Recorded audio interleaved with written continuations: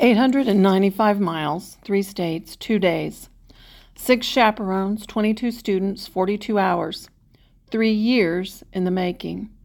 2 parks, 100 stories, 1 internment camp, 1 greeting from the mayor. Thousands of fire ants, but who's counting? Experiences matter. Going places expand the classroom experience. Give them the world, encourage curiosity, embrace conversations, go on adventures, link it to your content, invite them to broaden their horizons, actively initiate social skills, implement their ideas in the planning, share stories, build relationships, make memories, showcase connections, look for the life lessons. I'm paraphrasing here, but I'm recalling lectures from Dr. Lori Edmondson, Dr. Dan Beach, and Dr. Gary Rader, provided for me back when I was working on my master's capstone project at Drury University some 20 plus years ago. When I added my educational methods courses and certifications to the mix, we had these conversations again. I never forgot them. Research supports storytelling in the classroom. It also supports field trips, guest speakers, interdisciplinary projects, and intergenerational conversations for the culmination of sense of place work. That's what I do.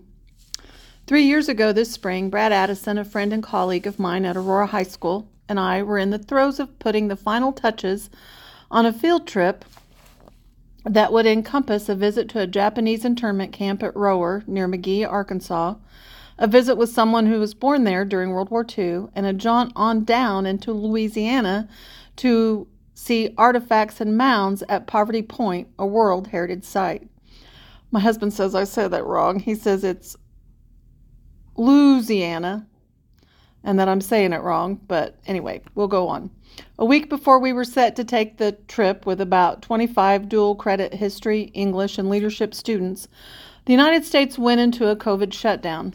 Lockdown, whatever you want to call it. At first, we thought the shutdown was going to last a few days. Then it expanded to a few weeks. We Zoomed and recorded audios and videos and tried to stay in touch with our students and collect work. Then ultimately, we realized we were not going to be able to actually finish the school year with those students at all. The field trip was canceled, calls were made, money was returned. We were disappointed.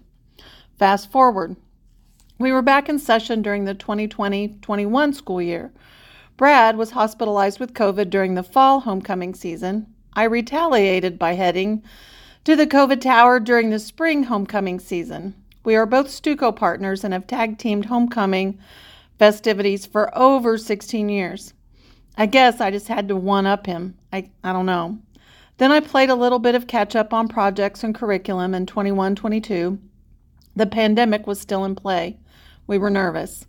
We were unsure about planning a big trip. When this year came around and he indicated he was probably going to retire, we knew our time of putting the field trip together to make it happen was short.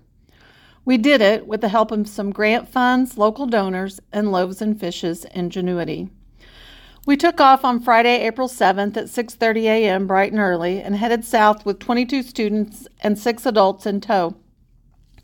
Our bus driver, Amy Black, did a remarkable job. We ate an early lunch at Tyler Bend State Park on the Buffalo River. I think this is where I should also say that Brad is a native of Louisiana. After spending well over 20 years in the Ozarks, though, his accent is a tiny bit faded. However, the further south we drove on 65 towards Little Rock, the thicker his southern accent became. He was in his element. His fellow history teacher, Sean Bigler, also assisted us with chaperone duties, while Cody Estes Murray, another district employee, and my niece was my personal chaperone for the chaperone, I guess. Richard Yada met us at the Rohwer Relocation Center site. Today, there is a monument, a small cemetery, a little bit of a footprint, and a smokestack from the old infirmary where he was born.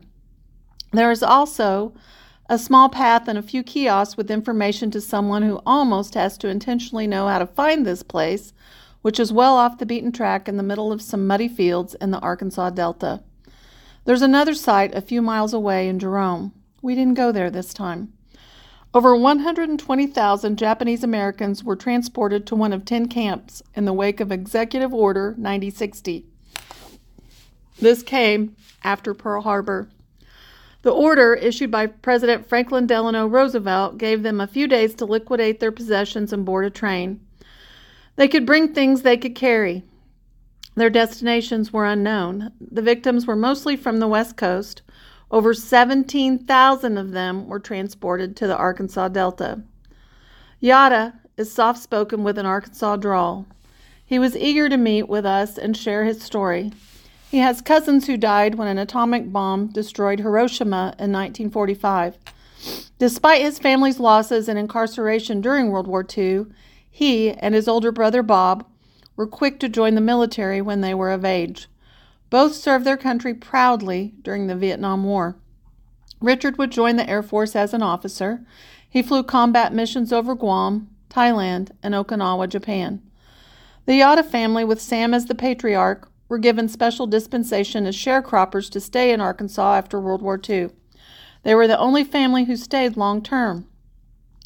Everyone else had to leave, it seems, with the exception of a few families who partnered with the Yadas for a while and then disappeared. The governor at the time, Homer Adkins, was a known Klansman and had indicated to Japanese that they could not own land, go to school, run for office, or have permanent residences there. The Yadas stayed under the radar as they started over and built a family legacy in the state of Arkansas. While at the camp, often 20 to 30 people shared a small space. There was no privacy, no running water, and limited resources. Armed guards stood in the towers in the beginning. Barbed wire fences kept people enclosed.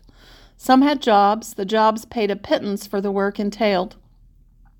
The Japanese Americans were declassified as enemy aliens, Yada said. Then later, 2 years into the war, the government came to the camps and asked if anyone was interested in serving their country. Over 800 guys joined the 442nd and fought in the European theater, Yada explained, indicating that despite how their families were being treated, these men were eager to display their courage and patriotism. His father would be instrumental in building a small cemetery and some concrete tanks to honor the Japanese Americans who fought in the 442nd during World War II. He would build an even better monument later on to honor those at the camp and those who served in the war. Those soldiers in the 442nd remain the most highly decorated soldiers in the history of our military. Yada also went on to tell our students to find their voices, take stands for what is right, and to remember that silence breeds complicity. Yada brought a friend with him on the visit earlier this month. Artie Van Zant was born in McGehee and now makes her home in Little Rock. She is proud of her friend and his willingness to share his story and celebrate the legacy of his family. They went through so much and are still so respected here in Arkansas, she explained, calling attention to Yada's dad's reputation with plants and agriculture.